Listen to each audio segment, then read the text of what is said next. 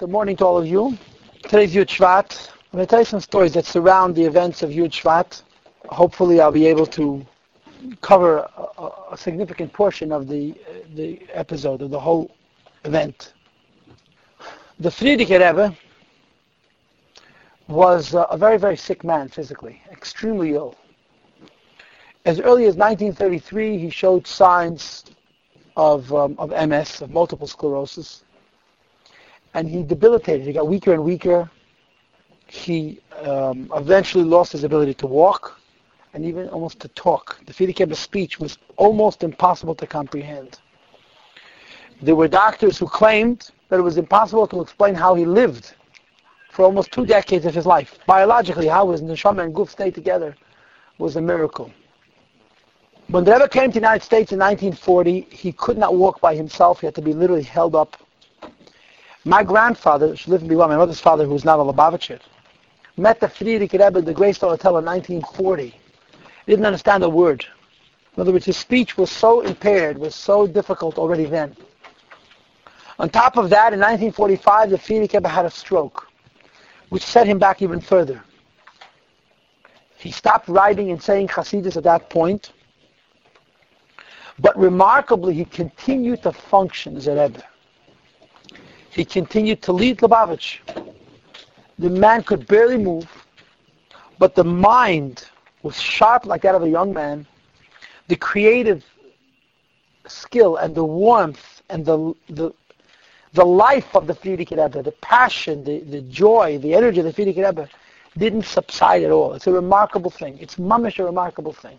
You read his sichos, you read his writings, you cannot imagine that a human being who had so many reasons to complain could write this way. I heard from somebody that the previous Rebbe would have farbrengens on occasion. And there was a whole set of rules about who was allowed in, who was not allowed in. And a lot of people were not allowed in. They stood on the steps. Leading up to the second floor of 770, which was the previous Rebbe's apartment, where we had a dining room. It was a larger dining room, but it was, after all, a dining room. That when the Hasidim would leave a farbrengen, and the door would close, as soon as the Hasidim would leave the room, the Frierdiker Rebbe would start to hyperventilate. He couldn't catch his breath. And his daughters would stand on either side of him and fan him. In other words, he was so frail, physically, that the stress of being in a room full of people exhausted him. But as long as the people were present, he acted like he was fine, everything was normal. His face shone like the sun. My grandfather was a misnagid. And he says to me, I've never seen this in my life. I walked into the Frierdiker Rebbe, his face shone. He radiated like the sun. He had a light coming from his face, mamish. But he was physically exhausted, mamish exhausted. And he continued to lead Lubavitch. The year wars, and the years before the war, and the years after the war. The Rebbe's youthfulness and creativity and vision were unbelievable. Were remarkable is an understatement. The Frierdiker Rebbe once said of himself, the Frierdiker said about himself, imagine being 60 years old, broken in body and in spirit, having to start your life over again like a little child. That's how the Rebbe felt when he came to the United States. And he did it. The Rebbe came to America, didn't retire. He went to work to make America into a Mokum Torah with no resources and almost no people. But he was an amazing visionary, and he was equally an amazing pragmatist. Frierdiker Rebbe was both a dreamer and a very practical man. Those two characteristics were woven into him in a godly way, in an infinite way. He was such an idealist, the Frierdiker Rebbe. He so much believed in goodness, it was a sickness. And he was so capable of making things happen. He was such a practical person. It's unbelievable. And these two characteristics made him a Rebbe. Not a tzaddik, and not a businessman, a Rebbe. And until the moment of his histalkus, that vitality, that youthfulness, that creative strength never waned. It didn't subside for a moment. As a result, as ill as he was physically, his passing, his histalkus was a surprise. Here was a man nobody knew what keeps his soul and his body together, who's not just alive, he's on fire. And every person around him was touched and moved by that enthusiasm, by that fire, by that bread, by that power. The winter of that year, the winter of his histalkus, of the year of 1949 to 1950, a number of things occurred which should have been telltale signs that the Rebbe knew something was going to happen, but, as Hasidim should be expected, could be expected of Hasidim, nobody noticed those signs. First of all, there was a tradition in those years, and it continues to this day, to give the Rebbe what's called a pan klali, a pidyon nefesh. Before Rosh Hashanah, we all give the Rebbe our name and our mother names for a blessing. But who does the Rebbe give the pidyon nefesh to? So the Hasidim gave what's called a pan klali, a general pidyon, where all the Hasidim together, and for reasons that are beyond me, only married people were allowed to sign. In other words, couples, families, would sign on this pidyon nefesh, where they're asking the Rebbe to daven on behalf of himself. A pidyon nefesh for the Rebbe. And in 1949, Tafshin Yud, when they handed the Rebbe the pidyon, the Rebbe said, Heint is a Jahr, was der Prat darf nicht werden in dem Klal. This year is a year that the individual must be included with the group.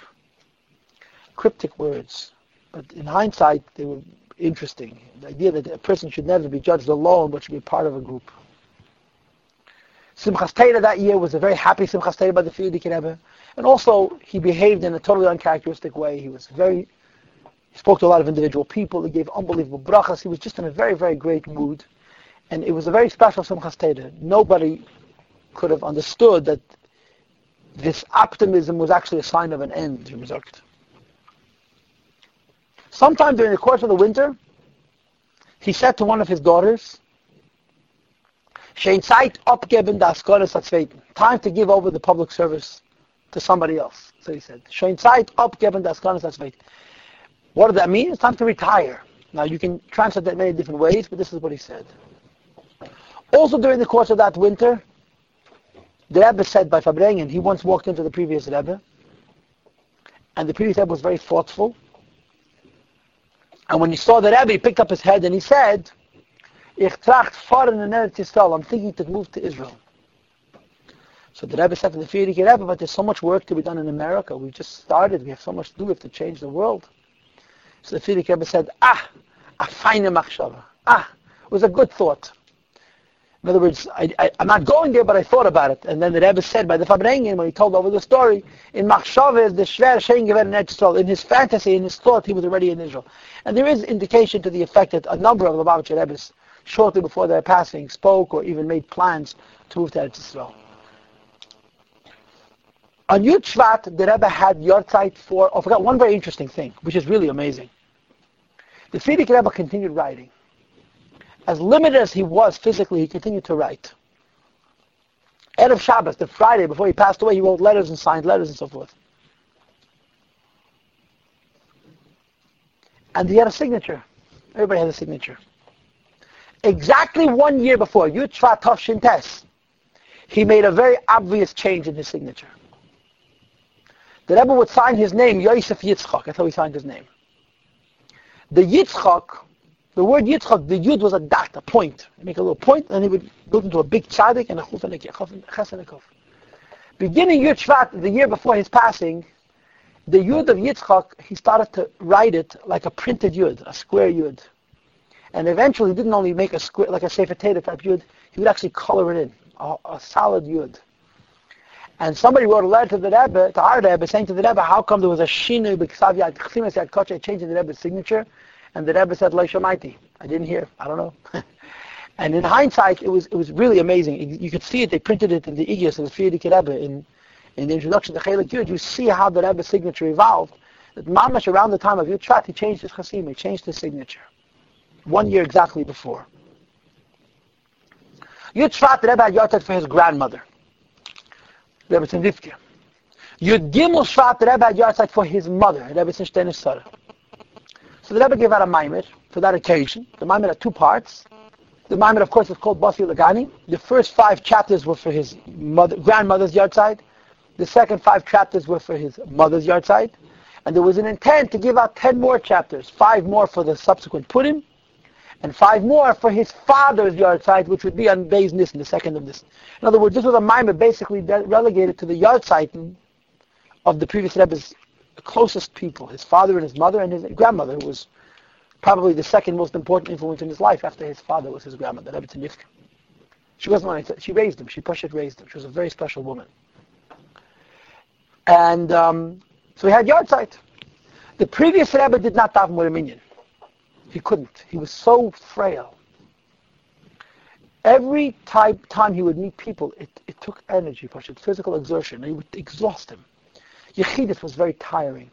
Yechidus continued. People went into the Frierdiker Rebbe, but it was exhausting for him. It was such a mesiras nefesh to see people, you can't imagine. And the work of Lubavitch, he was raising the money. The Frierdiker Rebbe used to raise to cover the whole budget of Lubavitch. And he was involved in the nitty-gritty, all of the plannings, everything that was published from Lubavitch, every move and every step that was made by the Rebbe, his son-in-law, or his other son-in-law who ran the yeshiva.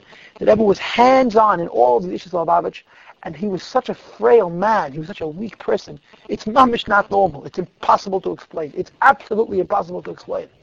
The Rebbe didn't have a minyan. But on special occasions, they would invite 10 people who would go upstairs to his apartment. They'd make a minyan in the hallway, and the Rebbe would sit in his room, and he could hear the davening, he could hear the laning, and so forth. So somebody asked, one of his daughters asked the Frierdiker Rebbe, is there going to be a minyan Shabbos for your yahrzeit, for your grandmother, for your mother? And he answered in Yiddish, and if you only knew Yiddish, this would resonate. Mevet haruf gein. Mevet haruf gein means me will go up. But me in Yiddish can mean different things. It could mean other people, and it could also be oneself. So when she asked her father, is there going to be a minyan? His answer was, people are going to come from downstairs to upstairs. Or so she thought. As it turned out, Mevet haruf meant I will ascend. There was no minyan Shabbos by the Frierdiker Rebbe. Friday night, the Maimed Basi Lagani was brought to 770, and there was a small typographical error. The word Shlita, Shin, Lamed, Yud, Tes, Aleph, was missing the Yud. So Yichya, the Yom, and Taiv Maruchim, the Yud was omitted. It was a typographical error. The next morning, it was discovered that it was very, very far from a typo. The Frierdiker Rebbe had a nurse. Her name was Manya. She nursed him. She took care of him. She came with the Frierdiker Rebbe from Europe yet, and to be quite blunt about it, the Frierdiker Rebbe saved her life, Poshet. And she basically was in the house all the time. She took care of the Frierdiker Rebbe. At 7:15 in the morning, the Rebbe was sitting on his bed, and he said to his nurse, "Take me into my office." So she took him into the office. She put him in his chair. He had a wheelchair. She wheeled him into the office.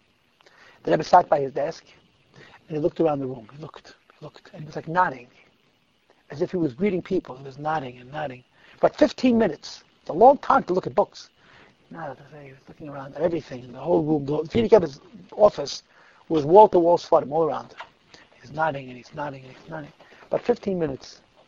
And then he says to the nurse, "Take me back to the bedroom."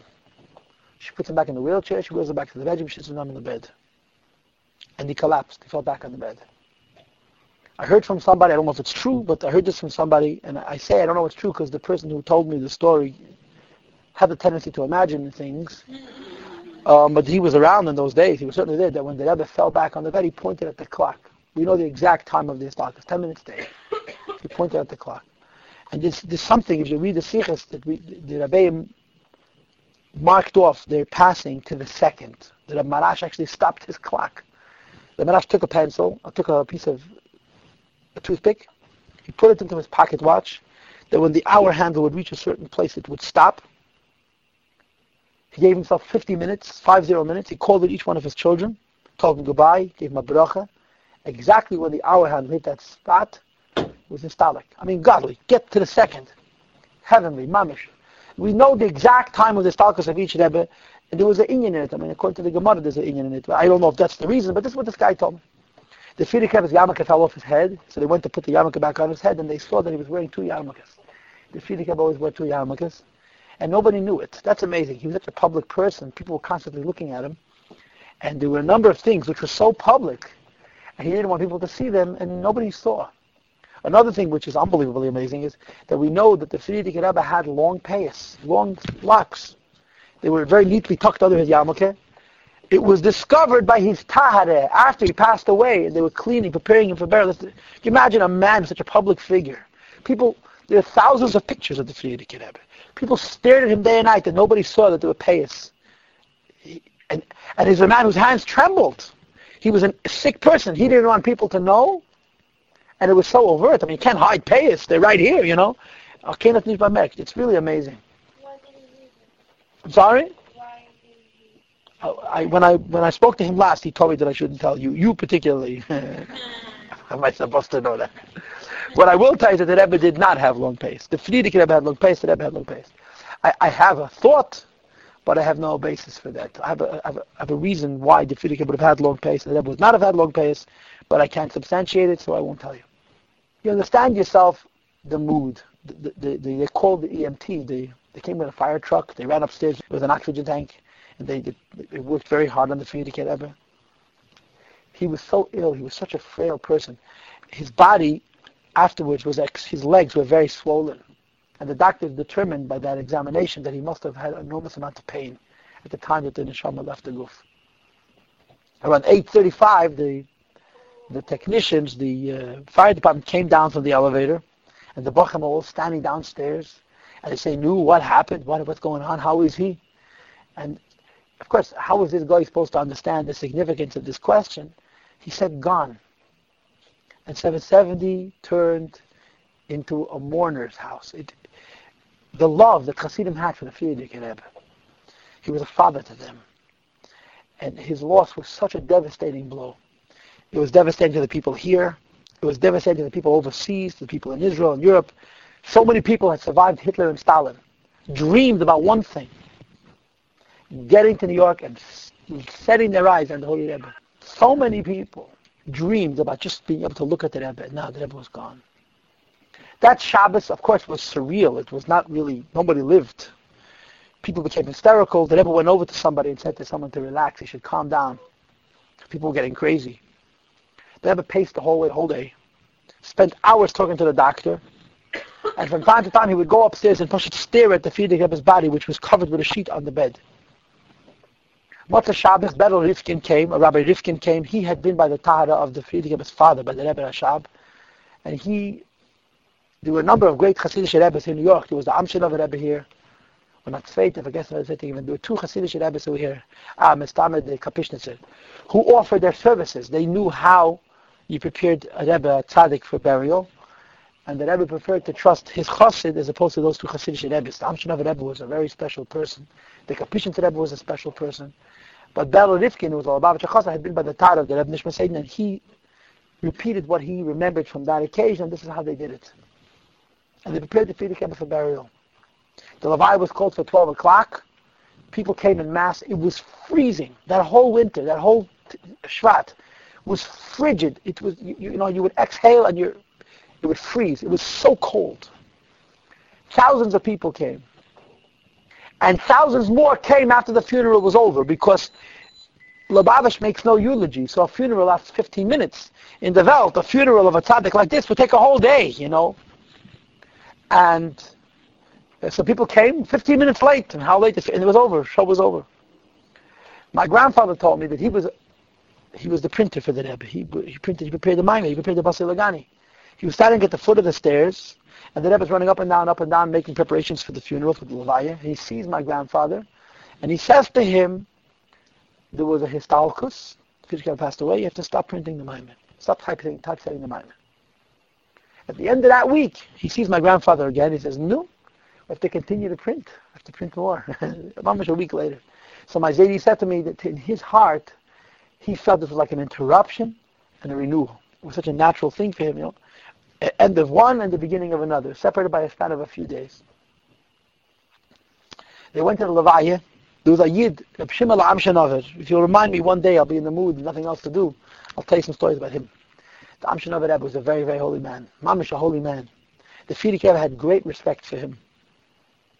He came to 770 for the funeral. He knew the previous Rebbe from Matvatsk. They lived together in the suburb of Warsaw, called Matvatsk. So he knew him from Poland yet. He spent the war years in Shanghai, in China.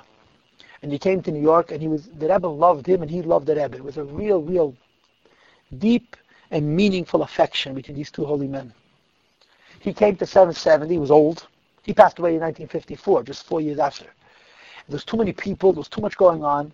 So someone suggested to him, let's go straight to the cemetery. Go to the Beis HaChaim. We'll get there first. And you'll be right there.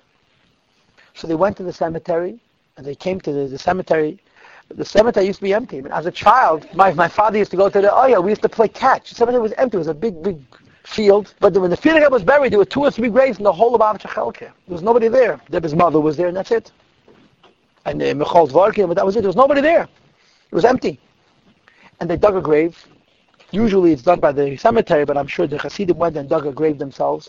Also, I forgot to mention, the custom was that they took the table that the Fiedler Rebbe used, they broke it apart, and from the table they made his casket. This was a tradition. And the Amshin of the Rebbe came to the cemetery, and he was standing and waiting.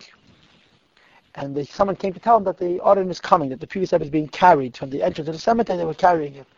And he said, "Oi, Kimt." They told him, "Kimt," in Yiddish, he's coming. "Oi, Kimt, he's coming." And he chalish, fainted on the spot. He passed out. The thought of the talks of the Fiedler Rebbe was the nomen.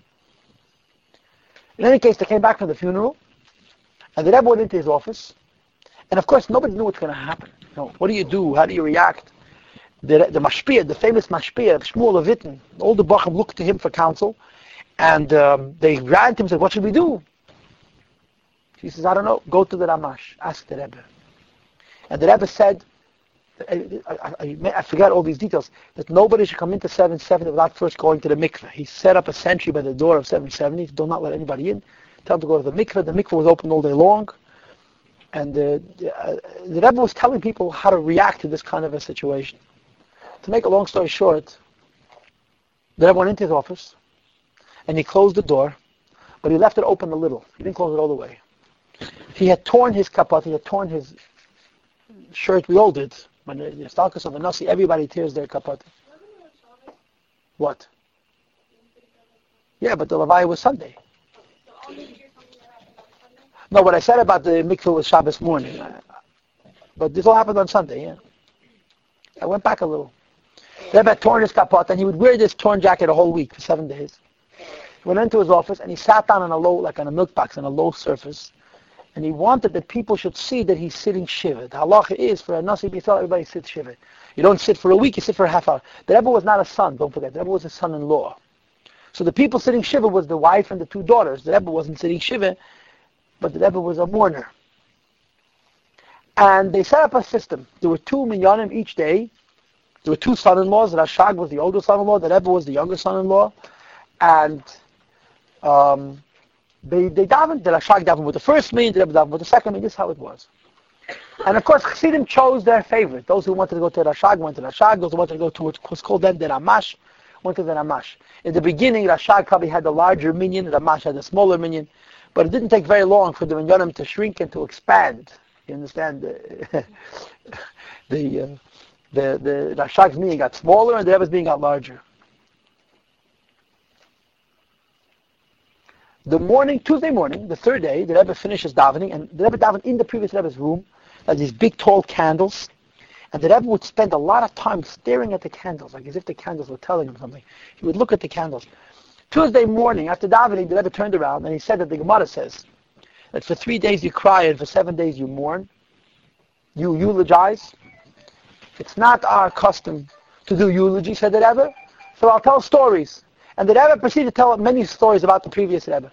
These stories that the Rebbe told that Tuesday morning, and he continued telling stories every day during the week of Shiva, are published in Likutei Sichos Volume 2, which I suppose means that they're translated in English also someplace, in conjunction with Yud Shvat, a whole bunch of stories that Rebbe told about the Fiedler Rebbe.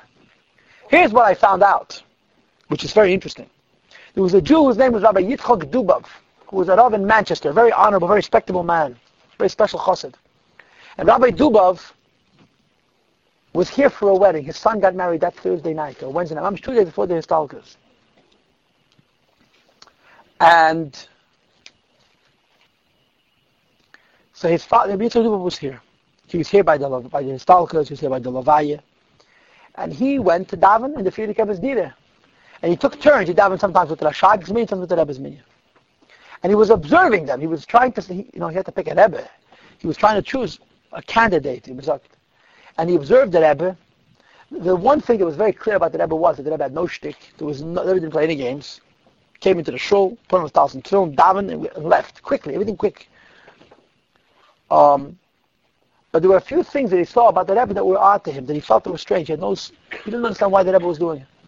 So when the Rebbe started telling stories, he answered his questions. Each story was an answer to a different question. And he didn't tell the Rebbe his questions, and it freaked him out. The Rebbe was pushed reading his thoughts. He would think something, and the Rebbe would tell a story and answer his question. It happened once, it happened twice, it happened 3 times. He left New York a week later, went back to London, to England, to Manchester. He met the Anash, he met Rebbe Sender Nemtsov, Oliver Shalom, Rebbe Tzien Shemtev, and he told him, listen, people, I know who's next. And he told him the story. I would think something, and he would react to it, like as if it was like he had a conversation. He was wondering why the Rebbe, when he said Kaddish, put his hand across his forehead like this. So the Rebbe told the story that the Frierdiker Rebbe said that when you say Kaddish D'Rabbanan, you should say a little Tanya. And the Rebbe used to run his hand across his forehead. And the Rebbe didn't clap his chest. He said that the Frierdiker Rebbe said that in a house where anytime you don't say Tachnun, you don't clap Slach Lanu. And a bunch of things where he thought something and the Rebbe would respond. Tuesday, the Rebbe already went to the Oyel. 2 days. 2 days after the Stalkus, the Rebbe went to the Tzir. Now I want you to know, though most people die, the expression is, you leave them alone. You don't visit the grave of a deceased for a year. Because it's a time of judgment, and they don't need the extra pressure from visitors. Because when we visit the Neshama Tzir, the Neshama feels it, and they're connecting to us, and they're trying to negotiate stuff up there. They can't afford to be spread so thin. So this is when someone dies, a relative especially, for the first 12 months you don't visit the grave. Afterward, you visit, and you can visit as frequently as you want, but because that the Neshama is already in Gan Eden. But for the first 12 months, the Rebbe went to the Frierdiker Rebbe 2 days later. I mean, the Rebbe never looked at the Frierdiker Rebbe like a human being. There's no judgment, there's no heaven, there's no earth. The Rebbe always would say the Frierdiker Rebbe is not there; he's right here. The Rebbe went to the Oyel. He took along with him the various Lubavitch publications, the talks and tales for little children that the Rebbe gave out every month, and he stood by the Frierdiker Rebbe's grave and read them cover to cover. Every publication that came out from Lubavitch, the Rebbe would take to the Frierdiker Rebbe's Tzien and read it just like the Frierdiker Rebbe would look it over during his physical lifetime. He brought it to the Frierdiker Rebbe and he read it to him. And the Rebbe made a habit of visiting the Frierdiker Rebbe's Tzien. Eventually he established a custom later on, not that year, but later on, of going, whatever it was, once a month or twice a month. And then in the more recent times, the Rebbe started to go to the Oyel literally twice a week to the Oyel of the Frierdiker Rebbe. And this started a whole new idea, going to the Tzir, going to the Oyel. At the end of Shiva, the Rebbe published a pamphlet, a Sicha, and he again went to the Oyel. And the Rebbe's message to Hasidim was clear, that tzaddikim, lo yazvu esay marisam, tzaddikim, holy men, righteous people, holy people do not abandon their flock. So certainly, the Rebbe is still the Rebbe, and he's still leading Hasidim, and he's still giving us blessings, and connecting us to the Eibishter, and he's even giving us eitzes, counsel. Some of us may feel like we have a hard time getting the counsel, so the Rebbe said that the Rebbe will find ways of getting us the messages, but the Rebbe is still the Rebbe. And he would make reference to the story in the Tanakh, that after Eliyahu Navi passed away, Eliyahu Navi didn't pass away, he ascended upwards. So it says in the Tanakh, "Vayavei michtav mi'Eliyahu," a letter came from Elijah. After he passed away, a letter came from Eliyahu, through his Talmud, through his successor, Elisha ben Shafat, Ashiyatzak Ma'ilad Eliyahu. So the Rebbe was saying, the Frierdiker Rebbe is still the Rebbe. If you have a hard time communicating with him in person, he'll get you the message through different channels. But the idea of the Rebbe being a Rebbe was out of the question. Not out of the question. It wasn't even something that crossed the Rebbe's mind. The Rebbe is the Rebbe the Shver, the Frierdiker Rebbe is the Rebbe. Case closed. End of story. Discussion over. Now, Chassidim came to the Rebbe and asked the Rebbe to be Rebbe in the very beginning, and the Rebbe told him, you guys are crazy. The Rebbe's reaction was like incredulous. What are you people, babies? Did you forget how important this position is? Do you want me to be a Rebbe? How do I come to this kind of a job? But there was one thing interesting about the Rebbe, and that is, the Rebbe used to go to the Oyel and talk to the Frierdiker Rebbe, I'm talking to you, and come back with answers. Come back with clear, decisive, issues. People said to the Rebbe, they had problems. So I would say, okay, so go to the Oyel. So he said to the Rebbe, I went to the Oyel and I read my note.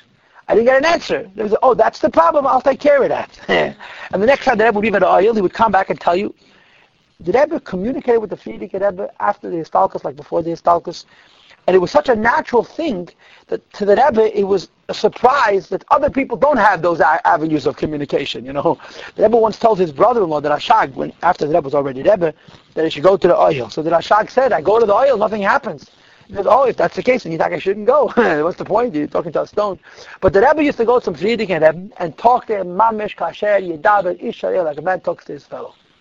And here he's saying he's not a Rebbe, he wants no part of being a Rebbe, but he'll be the messenger. You can't hear him, I'll tell you what he said. This was the Rebbe's compromise. I don't know if you can use the word compromise. This was the Rebbe's approach to this whole situation, to this whole scenario, to this whole issue. And there are many, many stories. Yechon and Gordon asked the Rebbe a question, and the Rebbe said, go to the Oyel. So he told the Rebbe, we're not Breslover Hasidim, we have a living Rebbe. There was a Yid Shia Hecht, the father of the Hecht, Rabbi Yankov Hecht's father, a very chashuv Yid. He must have been a ball of fire. He had 6 lions for children, so he must have been a super lion. So he came into the Rebbe and said to the Rebbe, I have a question. I have a bunch of questions. So the Rebbe said to him, do as I do. Go upstairs to the Friedik Rebbe's apartment, go into his office, stand opposite his chair, and read the letter. So he said to the Rebbe, Ich bin a Galicianer Yid. I'm a Galician Jew. And in Galicia, we knew a human being is a Rebbe and not a chair. So the Rebbe had no choice, but the Rebbe had to answer him. And what happened now, what followed, was a year of pushing and pulling. The Rebbe started to Fabring very often.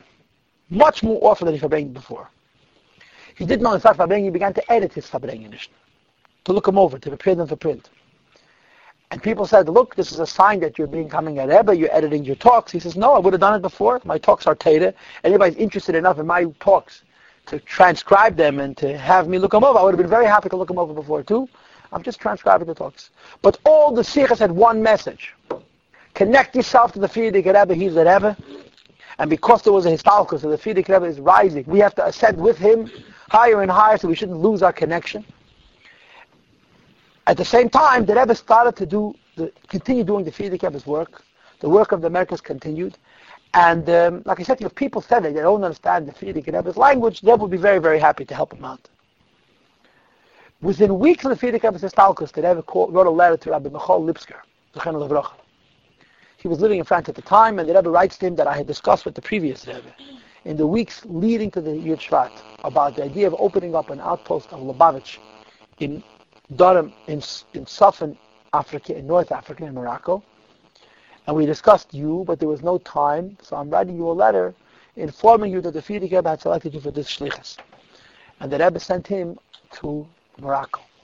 And this started what was probably the most successful Lubavitch endeavor in the last half century, although most of you don't even know it existed, because today it's basically dormant. After Israel became a state, anti-Semitism in Arab lands accelerated. But it didn't absolutely bust and become mamish murderous till after the 6-Day War. So in all of these countries, you had hundreds of thousands of Jews in Morocco, Tunisia, Algeria, Egypt, Iraq, Iran, Syria, Jordan, had hundreds of thousands of Jews, all the Sephardic Jews, millions of Jews, who were living on eggshells. They had ancient traditions. They'd been living in these places forever. They didn't want to leave. But the simmering hatred to the Jews, because of the establishment of the State of Israel, the displacement of the Arabs, was palpable. And eventually they all left. There's almost no Jews in this country. Morocco has less than 5,000 people. They had over 500,000 Jews in 1950. And the same can be true for Algeria and Tunisia and so forth. The Rebbe sent shluchim to those countries in what turned out to be a brilliant preemptive move. Because Sodom don't have yeshivas. Sodom came to the West. They came to Canada, they came to France, they came to Israel, and they assimilated. 500,000 Moroccan Jews almost completely would have lost their identity as Jews. If not for the fact that the Rebbe sent shluchim to Morocco and established yeshivas in Morocco. And the structure of those yeshivas was that the Moroccans became the teachers. They taught, they had a base on Sefer L'Moidim. They established a whole network of schools, and for the first time in Sephardic countries there were yeshivas, there was organized learning, and the shluchim were teaching teachers, and they established institutions of learning for hundreds of thousands of people all over Morocco and in other places. When there was the Exodus, And they came to the West, so they already had an Ashkenazi taste of yeshiva life and so forth. And the Nikin is, the Shluchim in France and in Canada picked them up and continued the Shlichus that had been started in Morocco and saved, for a perspective of Yiddishkeit, hundreds of thousands of neshamas, mamish. This was true in France and in Canada and wherever countries where the Sidon went, and also in Eretz Israel.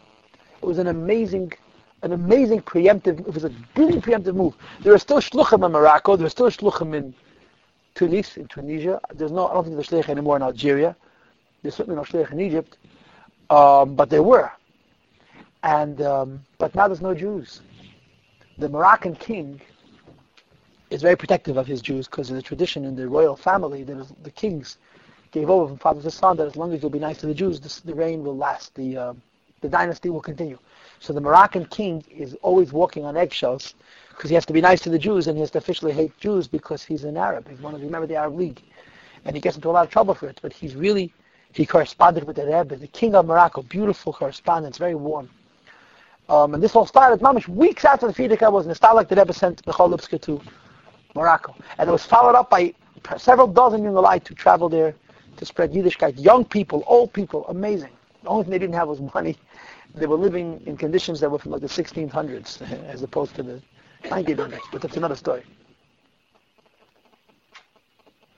At first, when people suggested to the Rebbe he become a Rebbe, he laughed. He said, ridiculous. The Rebbe got a letter from somebody in which he wrote to the Rebbe the idea of him becoming a Rebbe. So he turns to his secretary. The Rebbe turns to his secretary, Rabbi Chalakov, and says, you hear Shagas, a craziness. This Meshuggah writes me a letter that I should be a Rebbe. Who could imagine? Mem Schneerson, a Rebbe, he says his name, Schneerson, a Rebbe. So Rabbi Chalakov says to the Rebbe, I agree with him. So the Rebbe says, so you're also out of your mind. The Rebbe had a good friend, his name was Rabbi Baumgarten, Beryl Baumgarten, who was later in Argentina. If any of you Argentinians, you've heard his name.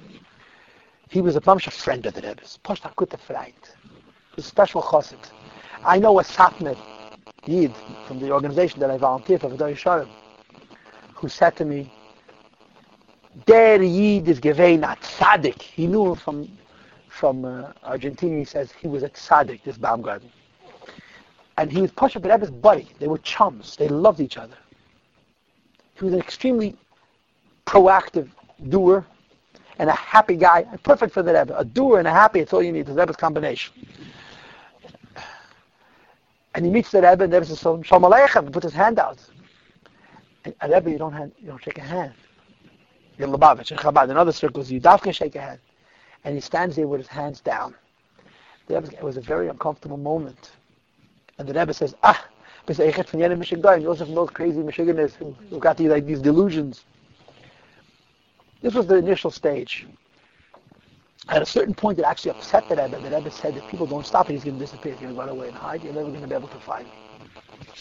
The day after Yud Shvat, one day after the Frierdiker passed away, Hasidim all over the world gathered. Those who were able to make it to the Levaya obviously came to the funeral. Those who could not gathered. One of the places where Hasidim gathered was in Israel. They gathered in Tel Aviv, I think it was called Nachlas Ben Yamin. All the Lubavitcher Hasidim from all over Israel came there. Now understand, it's hard to understand, but try to understand. Most of these Jews were immigrants who had just moved to Israel a year before, 2 years before they become farmers. They were living very simple, primitive, impoverished lives. They had one dream. Zern sich mit dem Rebbe. It's all they wanted, to see the Rebbe. These were the Russians whose fathers and brothers were exterminated by Stalin like cockroaches. And they had survived. They came to Israel. The Frierdiker Rebbe established Chabad, which is also such foresight, such genius. He was an old man, the Frierdiker Rebbe, at the time, but his mind was sharp as a razor. And they gathered in this shul for an Askara. And there were a lot of Choshev Rabbonim and Choshev Hasidim who spoke. People cried and fainted. It was a very, very emotional event. At that occasion, a Jew by the name of Avram Parish stands up. Avram Parish lived in Israel, but he had come to the United States in 1939 for purposes of Parnassa, to make a living for his family. And the war broke out. So he was stuck in America. Then the Rebbe arrived, and he didn't want to leave. The war ended. He stayed for another few years till the Rebbe kicked him out and said to him, go home. He had a wife and children who were getting married in his absence. One child after another were getting married. He was in New York. He was a big chassid, a very big chassid. He loved the Frierdiker Rebbe like a son. And he worked hand in hand with the Rebbe. He knew the Rebbe well. And he and the Rebbe were friends. He stands up, one day after Yud Shvat, he stands up, and he says to the Hasidim, my brothers, he says, today is a very painful day, obviously, it's a very emotional time, but I want you all to know, Lubavitch has a Rebbe.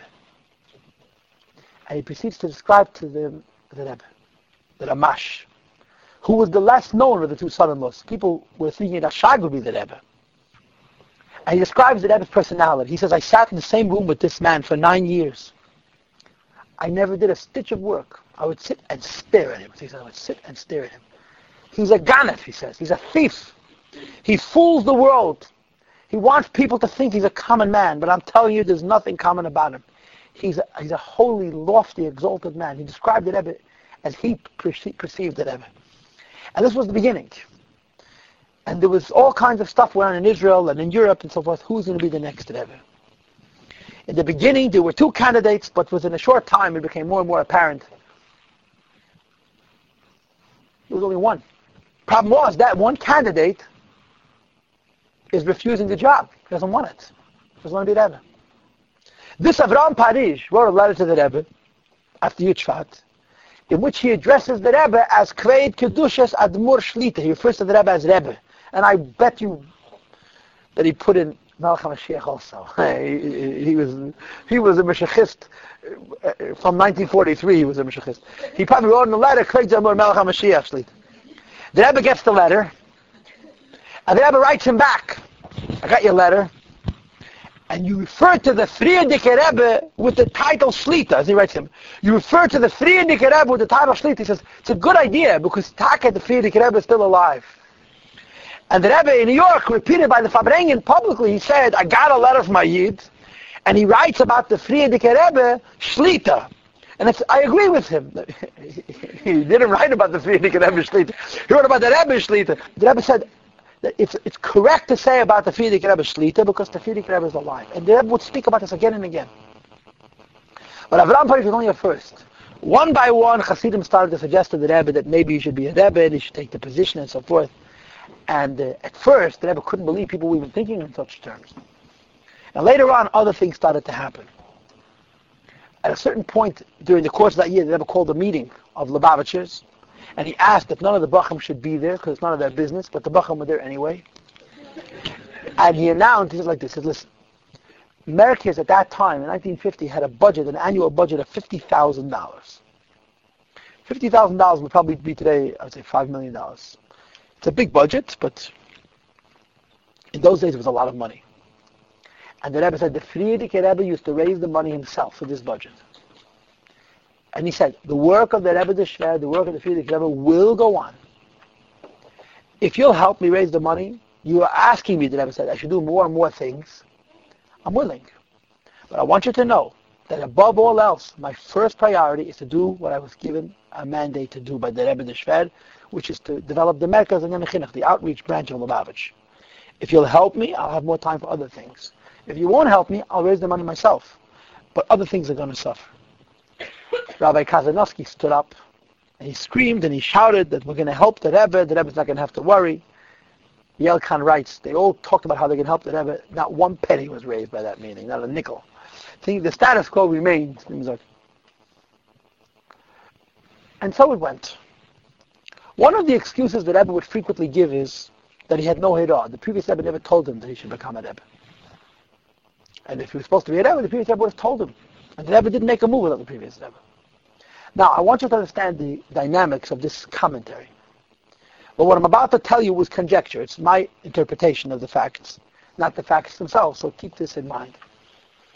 The Rebbe's mother knew the Rebbe was going to be a Rebbe. The Rebbe's mother knew. And she was living on President Street in Crown Heights. How did the Rebbe's mother know there was going to be a Rebbe? Because her husband told her the Rebbe was going to be discussing the Frierdiker Rebbe. And there's a story which I've told you probably more than once, right? I told you the story many times. that before the Rebbe was engaged to the Rebbetzin, to the Frierdiker Rebbe's daughter, the Rebbe's mother, Rebbetzin Chana, went specially to the Frierdiker Rebbe's house and spent a few weeks in the house, checking out the situation, deciding if the food was kosher and so forth. They used to call it in those days, anzugucken the color, to examine the color. Today, a boy and a girl go out on a date. In those days, they actually did the logical thing. A sister would examine the color. What does a boy know about a girl? Except that it's a girl. And this is how it was. A sister or a mother would go to the house of the color, and she would spend a few weeks, not a few days, a few weeks. After a few weeks in the Rebbe's house, the Rebbe's and Chana went into the Frierdiker Rebbe.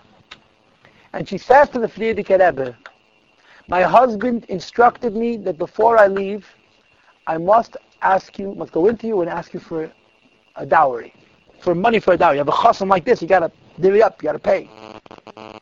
So the Frierdiker Rebbe said, I have no money. So she said to the Frierdiker Rebbe, I never meant money. I meant Rabbeistra. I meant succession. The Rebbe wasn't even engaged. I want to promise that the Rebbe will succeed you. And the Frierdiker Rebbe agreed. So she said, I want to have it in writing.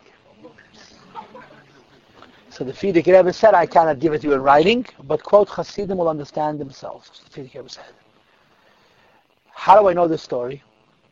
Because there was a Jew, his name was Chaim Lieberman, who was the previous Rebbe's secretary, who repeated the story shortly before he died. He was a little bit disenfranchised from the Rebbe because of the whole Svarshas Svarim. But there was a Jew who would visit him. And he told the story shortly before he died. He was in the house at the time. It's a true story. He was in the home of the previous Rebbe at the time the story took place. And he repeated the story. It's a true story. And the Rebbe doesn't know he's supposed to be a Rebbe. I'm asking you. The Rebbe's father was so proud of the Rebbe. Wherever he went, he talked about him. And he used to tell people, my son is the previous Rebbe, the Lubavitcher Rebbe's son-in-law, and the next Lubavitcher Rebbe. Hasidim didn't like that commentary at all. It made him very nervous. So the Rebbe's mother knew full well that it was in the cards for the Rebbe to be a Rebbe. I suspect, strongly, and the Rebbe knew about it too. But the Rebbe didn't care. The Rebbe didn't care because his father's idea of him being a Rebbe was as a descendant of the Tzemach Tzedek. He was the fifth generation of Tzemach Tzedek. Tzemach Tzedek said that the fifth generation would come back. Sure. If the Rebbe was going to be a Rebbe, it wasn't going to be the Tzemach Tzedek. It was going to be his Rebbe. The Rebbe the Shver, the Frierdiker Rebbe, the Chliderein.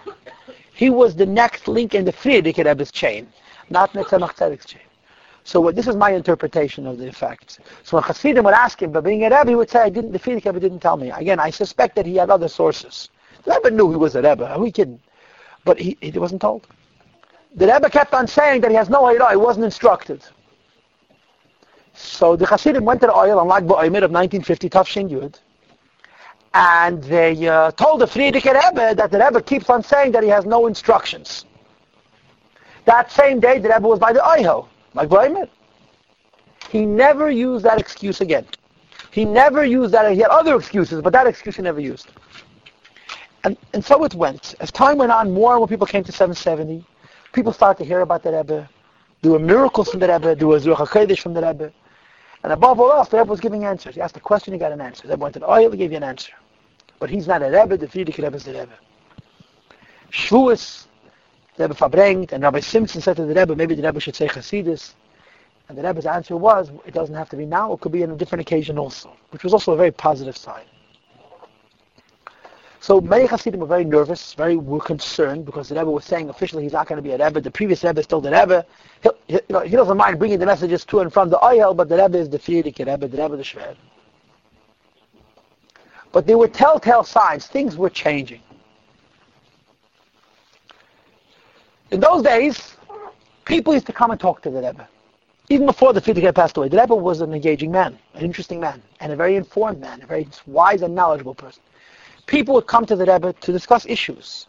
Some people came to discuss Torah, some people came to discuss problems, whether they were business or familial or social or religious. And the Rebbe would talk to everybody. He was a nice man. After the Frierdiker Rebbe passed away, the volume of people became so accelerated that it became unbearable.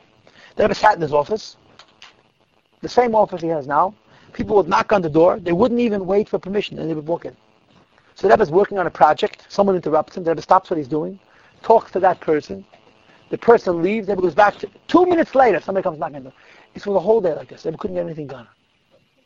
So at the end of the year, Rosh Hashanah time, the Rebbe made an announcement that simply because the Yeshiva to work, he's making himself available to talk to people 3 nights a week. Sunday, Tuesday, Thursday, at 8 o'clock. Anybody who wants can come talk. You can queue up in line and I'll talk to you. This was the beginning of Yechidus, which would continue for 25 years. Sunday, Tuesday, Thursday. And in the later years, the Rebbe would sit in Yechidus till 6, 7 in the morning talking to people. What year did it start? It started around the end of the year of Tafshin Yud, 1950. Before the Rebbe was already officially Rebbe. Not my mother, but Siches. I'm sure the Rebbe used to verbringen every Shabbos and Varchim. What did he say? He said like new things or volunteers? Brilliant, such creative ideas. We have some of it in the Rebbe's diary, the Rebbe's Yeshivas that have been published. Yeah. He never said my mother, but he was very creative. The Rebbe never repeated the same thing twice. Always something new, something different. There was a Jew whose name was Rabbi Binyaminson, Rabbi Nachmiel Binyaminson. He was an old man, he was a Shlabin Nerov. He was living in Montreal. He came to New York, and he took a minyan with him to the Oyel. My Zaydi Shusterman was a Shlabinist. He was part of that minyan. For Chai Yalol, they went to the Frierdiker Rebbe, and they left a note that the Frierdiker Rebbe should try to effect that the Rebbe should be Makabel the Messias. He went into the Rebbe, and he said to the Rebbe this. He said, us old Chassidim will manage. But the younger, what's going to be with the youth, with the young people? And the Rebbe said to him, von der Junge habe ich sich keinmal nicht abgesagt. I never said to the youth, no. And that is a fact. When Bachem came into the Rebbe, almost from the very beginning, the Rebbe greeted them like Yechidus. There was a Jew who passed away not long ago. There was a Meshach Levet, Meshach Kabalaker. He came from France in the winter of Tafshin Yud Aleph, the end of 1950, and he walked into the Rebbe's room. He knocked on the door and he walked in to say hello. When he walked in, the Rebbe sees him. The Rebbe says, du bist da, you're here? Shalom Aleichem. He put his hand out, and he keeps his hands down, and he says to the Rebbe, ich bin gekommen auf Yechidus. I came to the Rebbe as a Rebbe. He said, put on his hat, put on his gartel, and he changed seats. He moved to a different chair, and the Rebbe was makabel to Yechidus. In other words, the young people, the Rebbe already accepted to be their Rebbe from the beginning. It was just the elder Hasidim that he wouldn't accept. After the Frierdiker Rebbe passed away. Yeah, I forgot to mention this. I just want to mention this going backwards a little bit. The Rebbe used to wear a gray hat and a gray suit, as you can see from the photos. When the Frierdiker Rebbe passed away, he started to wear a hat and a kapot, a black hat and a kapot. He looked more like a rabbi, you know what I'm saying? After the Shloshim were over, he went back to the suit, to the gray suit. He kept the black hat, and there are actually some pictures that were recently found of this. So Reb Shmuel Levitin, one of the Chassidim, said to the Rebbe that it's unbecoming of a Rebbe to wear a suit. And maybe now that the Rebbe is a Rebbe, you should put on a kapot. So the Rebbe said to him, if I'm a Rebbe, I can figure out myself what I need to do. And if I'm not a Rebbe, what I do is none of your business. And the Rebbe wore this gray suit with the black hat until Yud Shvat the following year, until he became a Rebbe officially.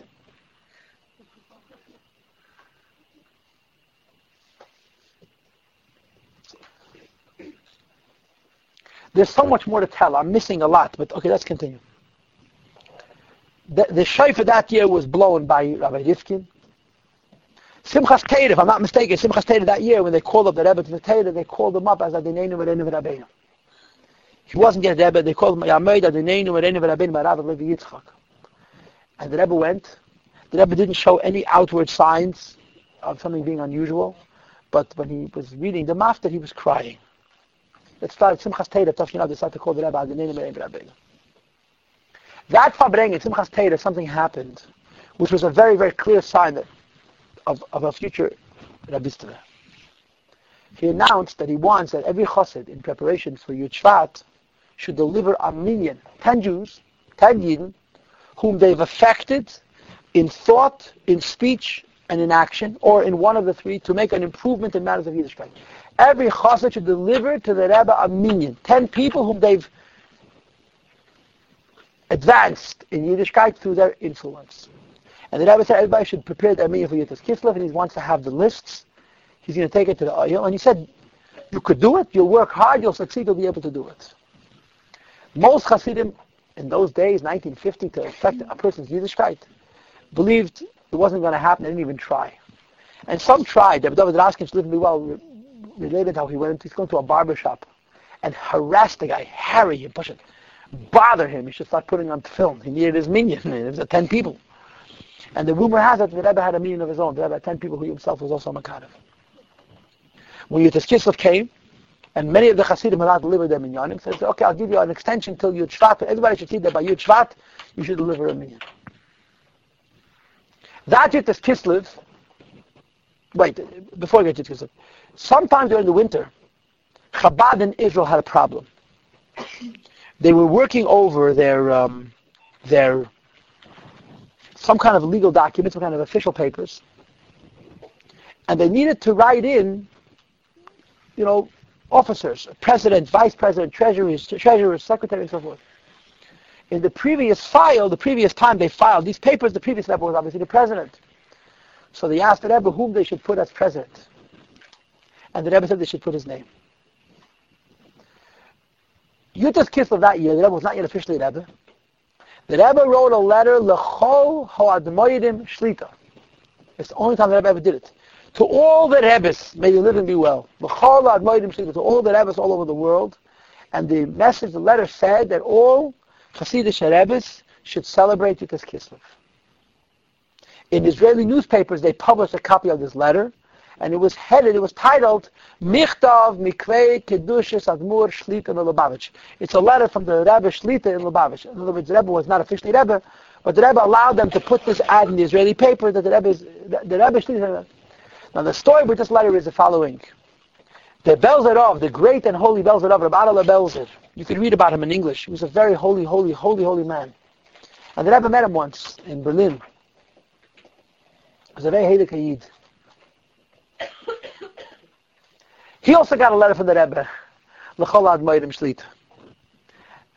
So his secretary, who used to read for him because he was blind, comes into the Belzer Roof, the Heilige Belzer. He says, Rebbe, a jinge naye Rebbe von Amerika hat geschickt dem Rebbe a brief. A young, new Rebbe from America. Strike 1, strike 2, strike 3. Young, new America. Is sending the Rebbe a letter with instructions. So he's telling the Rebbe, the Belzerov, how to be a Rebbe. And the Belzerov did not think it was funny at all. The Belzerov said to this secretary of his, Anshel, whatever his name was, take it back, Tita with fire. You're playing with fire. A different version I heard from the Nachman Tversky.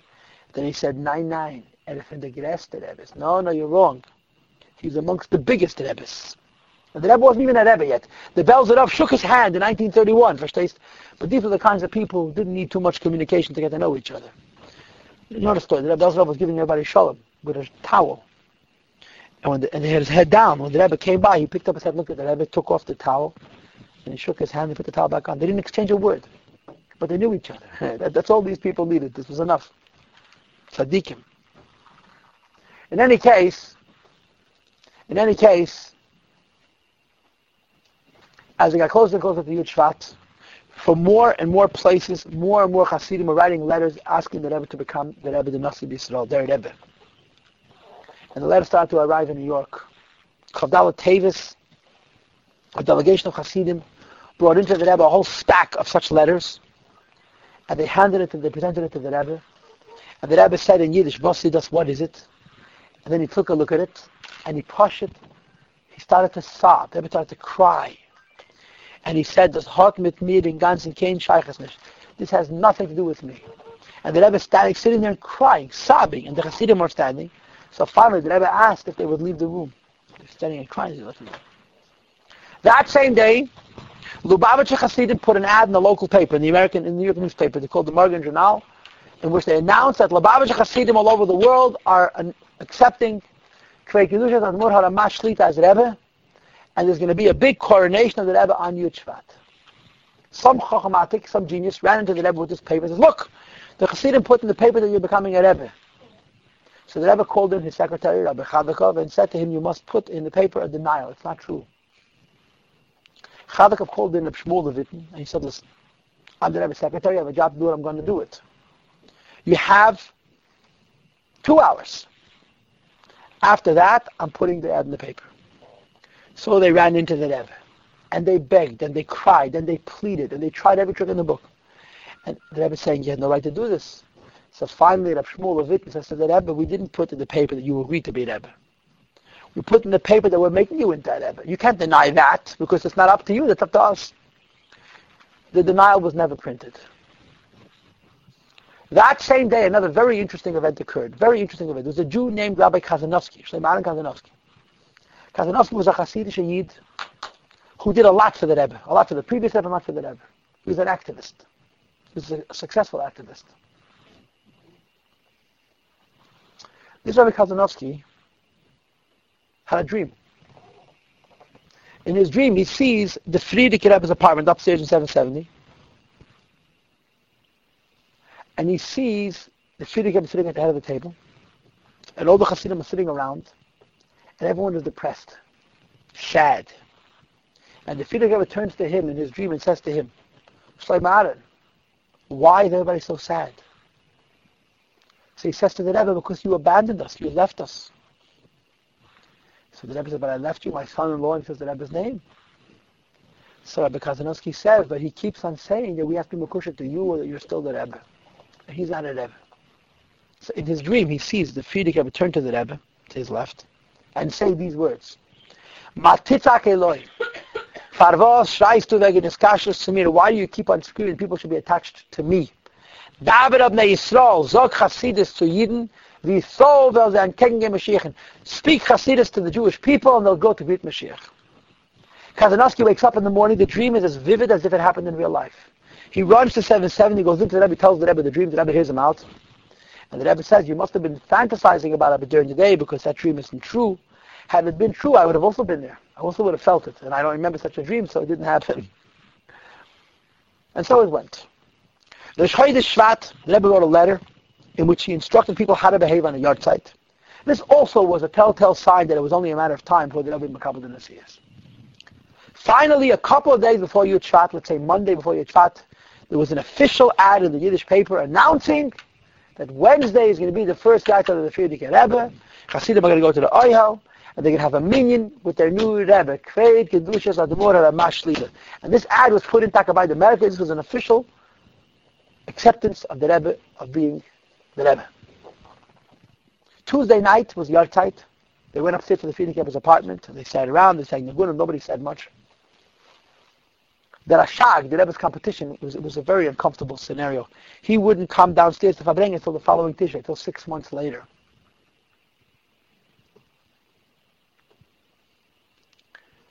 There was a minyan for Ma'ariv, a second minyan for Ma'ariv, wherever it was. And then the next morning, the Rebbe davened Shachas for the Yomid.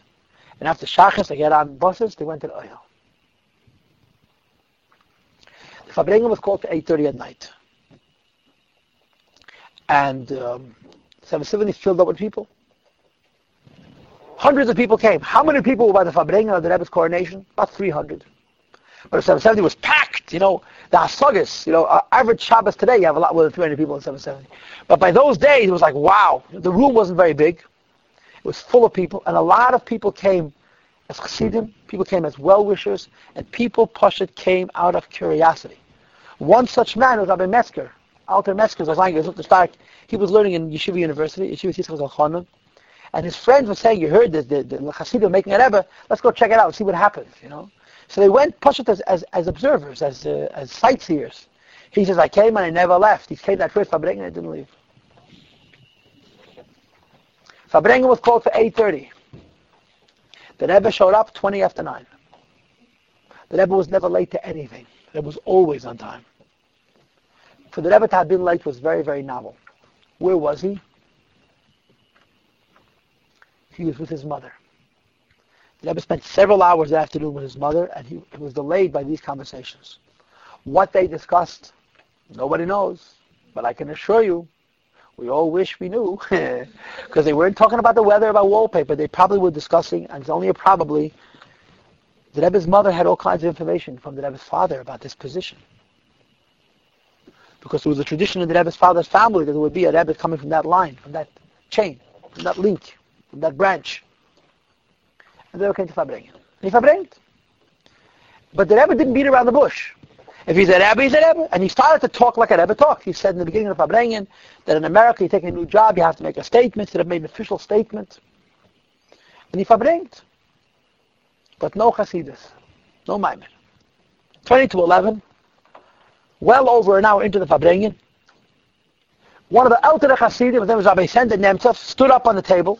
an old chassid, Rebbe Sander Nemtsov, stood up on the table, and he said, the sichas are good, the sichas are wonderful. Aber der Eilam will Chassidus, nimmt sich Chais, or the Rebbe sagen Chassidus. He said, the sichas are wonderful, but we want the Rebbe should say Chassidus. The Rebbe should be kind enough and say Amaymer. So the Rebbe smiled and told him to get down to the table. The Rebbe came to the Fabrengen with the Basi Legani, came with the pamphlets to the Fabrengen. It was sitting on the table, the Rebbe's table closed like this here. And the Rebbe opened it, and he looked inside, and he said, in the Maimer that the Friedrich Rebbe gave out for his Histalkus, he begins Basi Legani. And the Rebbe's looking inside. Now, girls, I'm not very good at drama, but the Rebbe said the statement. In the Maimer that the previous Rebbe gave out for his Histalkus, Yud Shvat, he begins Basi Legani, and then the Rebbe breathes. There's a pause. The pause lasts 3 seconds. It feels like 1,000,000 years. There's a tape. There's an audio. You have to hear this. And then you hear Basi Legani Achesi Kala, and there's another pause. But this second pause is very noisy because you hear the noise in the 770. People are getting up. It was such an exciting moment. The Rebbe started to say Chassidus. And the Rebbe talked, the Rebbe started saying the Maimer. At first, it was very, very hard for the Rebbe to say the Maimer. He kept on stopping and breathing and sighing. But as the Maimer progressed, he became more comfortable. The speech became more fluid. And at a certain point, the Rebbe stopped. And he asked they should sing 2 Nigunim. Because in the Maimer Basi Legani, the Rebbe mentioned each Rebbe by name 5 times. He said 2 Titus from each Rebbe, 2 thoughts, 1 story from each Rebbe. A 4th time he mentioned each name of each Rebbe's name. And lastly, he sang a niggin of each Rebbe. And he wove into the fabric of the Maimer the niggins. He stopped twice in the middle of the Maimer. Each time they sang 2 Nigunim, 1 from each of the Rebbes. And then after they sang 2 more Nigunim, they had the Nigunim of all the Rebbes. As soon as they finished singing the Nigunim, this old man Nemtsov flops back up onto the table, and he shouts, he says, Chassidim, we should thank the Eibishter that the Eibishter was good enough, and he gave us a Rebbe, and the Rebbe was Makabel the Messias. And he says loud and clear with his whole neshama, Baruch atah Hashem Elokeinu melech ha'olam shechayanu v'kimonu v'gyanu l'zman hazeh. And everybody screams out, Amen! And the Rebbe says to him, he should sit down and relax. And the Rebbe continued the Maimer. Then again the Rebbe stopped, they sang 2 more Nigunim, and then the Rebbe continued. When the Maimer was finished, the Rebbe said, it's the Herzach Yid. Now listen to me good, Jews. And he basically said that nobody should think you've chosen the Rebbe and now you can retire. You've chosen the Rebbe and now you're going to go to work. And the Rebbe says, I was not selected to take over your responsibilities. I was selected to help you. Everybody has a job, everybody has a shlichus, everybody has a mandate and a mission from the Rebbe, the Shver, from the Friedrich Rebbe. And nobody can do that for you. It's not going to help writing letters, saying l'chaim, singing nigunim, telling stories. This every person's got to do. We have our own piece of this world that we need to work on, and this whole there's nothing to talk about. The Rebbe said, I'll help you, but I can't do the work for you. Fabrengen finished around 12:30 that night. When the Rebbe left, old Jews with white beards were dancing like kids. The joy was unbelievable. And they reviewed the Maimer. Of course, you guys know about the Maimer. The Maimer talks about the 7th generation and bringing Mashiach. It's an unbelievable Maimer. A whole night. Wednesday night to Thursday, they reviewed the Maimer. A whole day Thursday, Thursday. When the Rebbe came to Shul Shabbos, they had reviewed the Maimer maybe 20 or 30 times. Each time took an hour. And when the Rebbe arrived in 770, the Rebbe asked, how come they don't tell him good news? He heard. He said, how come I only hear the bad news, I don't hear the good news? Now, I just want to give you an idea, just give you a contrast. The next morning, the Rebbe came to 770, and he went into the Shul for Leining.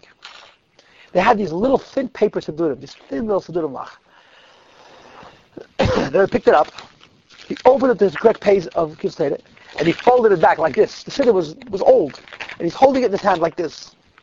So some Yid, obviously not a Lubavitcher, came into 770 for davening. He sees the Rebbe.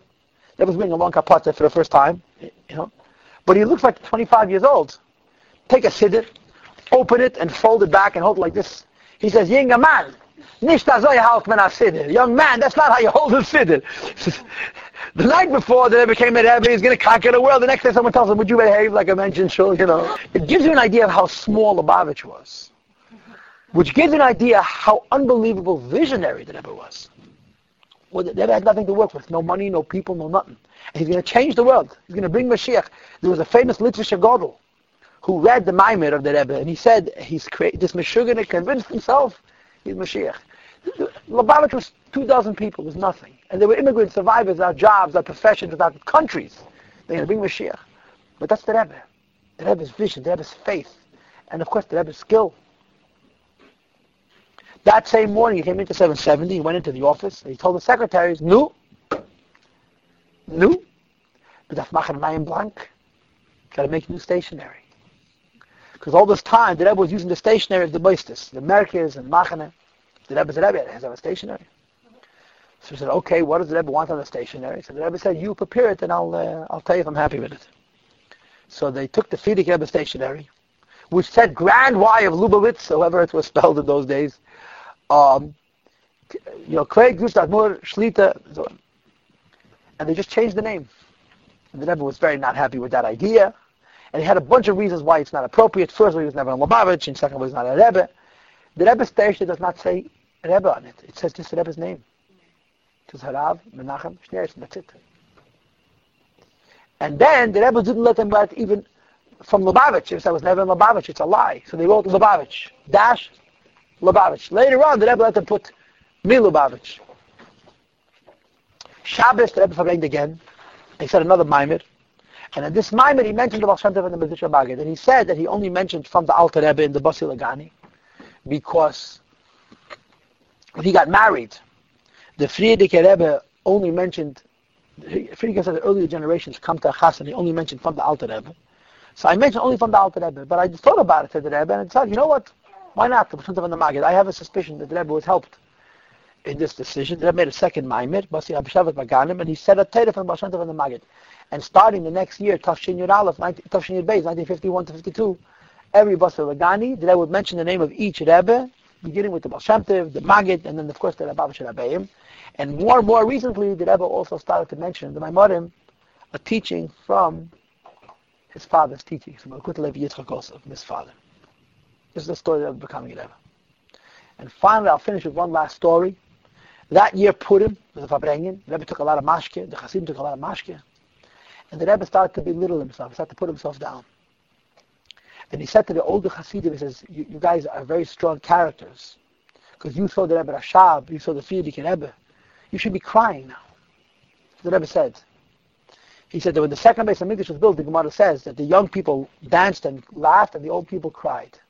Because when they saw the second Beis HaMikdash go up and they saw how deficient it was compared to the first, even though they were building a house of God, they were crying. So the Rebbe said to the Ältere Hasidim, it's a greatness on your part that you're not even crying. So one of the Ältere Hasidim said to the Rebbe, Hasidim don't like this talk, we don't want to hear it, and so on. And the Rebbe kept on saying different things of this sort. Rabbi Mentlik, Zechenu Levracha, you remember Rabbi Mentlik? He stood to the Rebbe's right. He was a rigid Jew, he was stiff. Right? He was a big chassid, he was not much a soldier in the Rebbe's.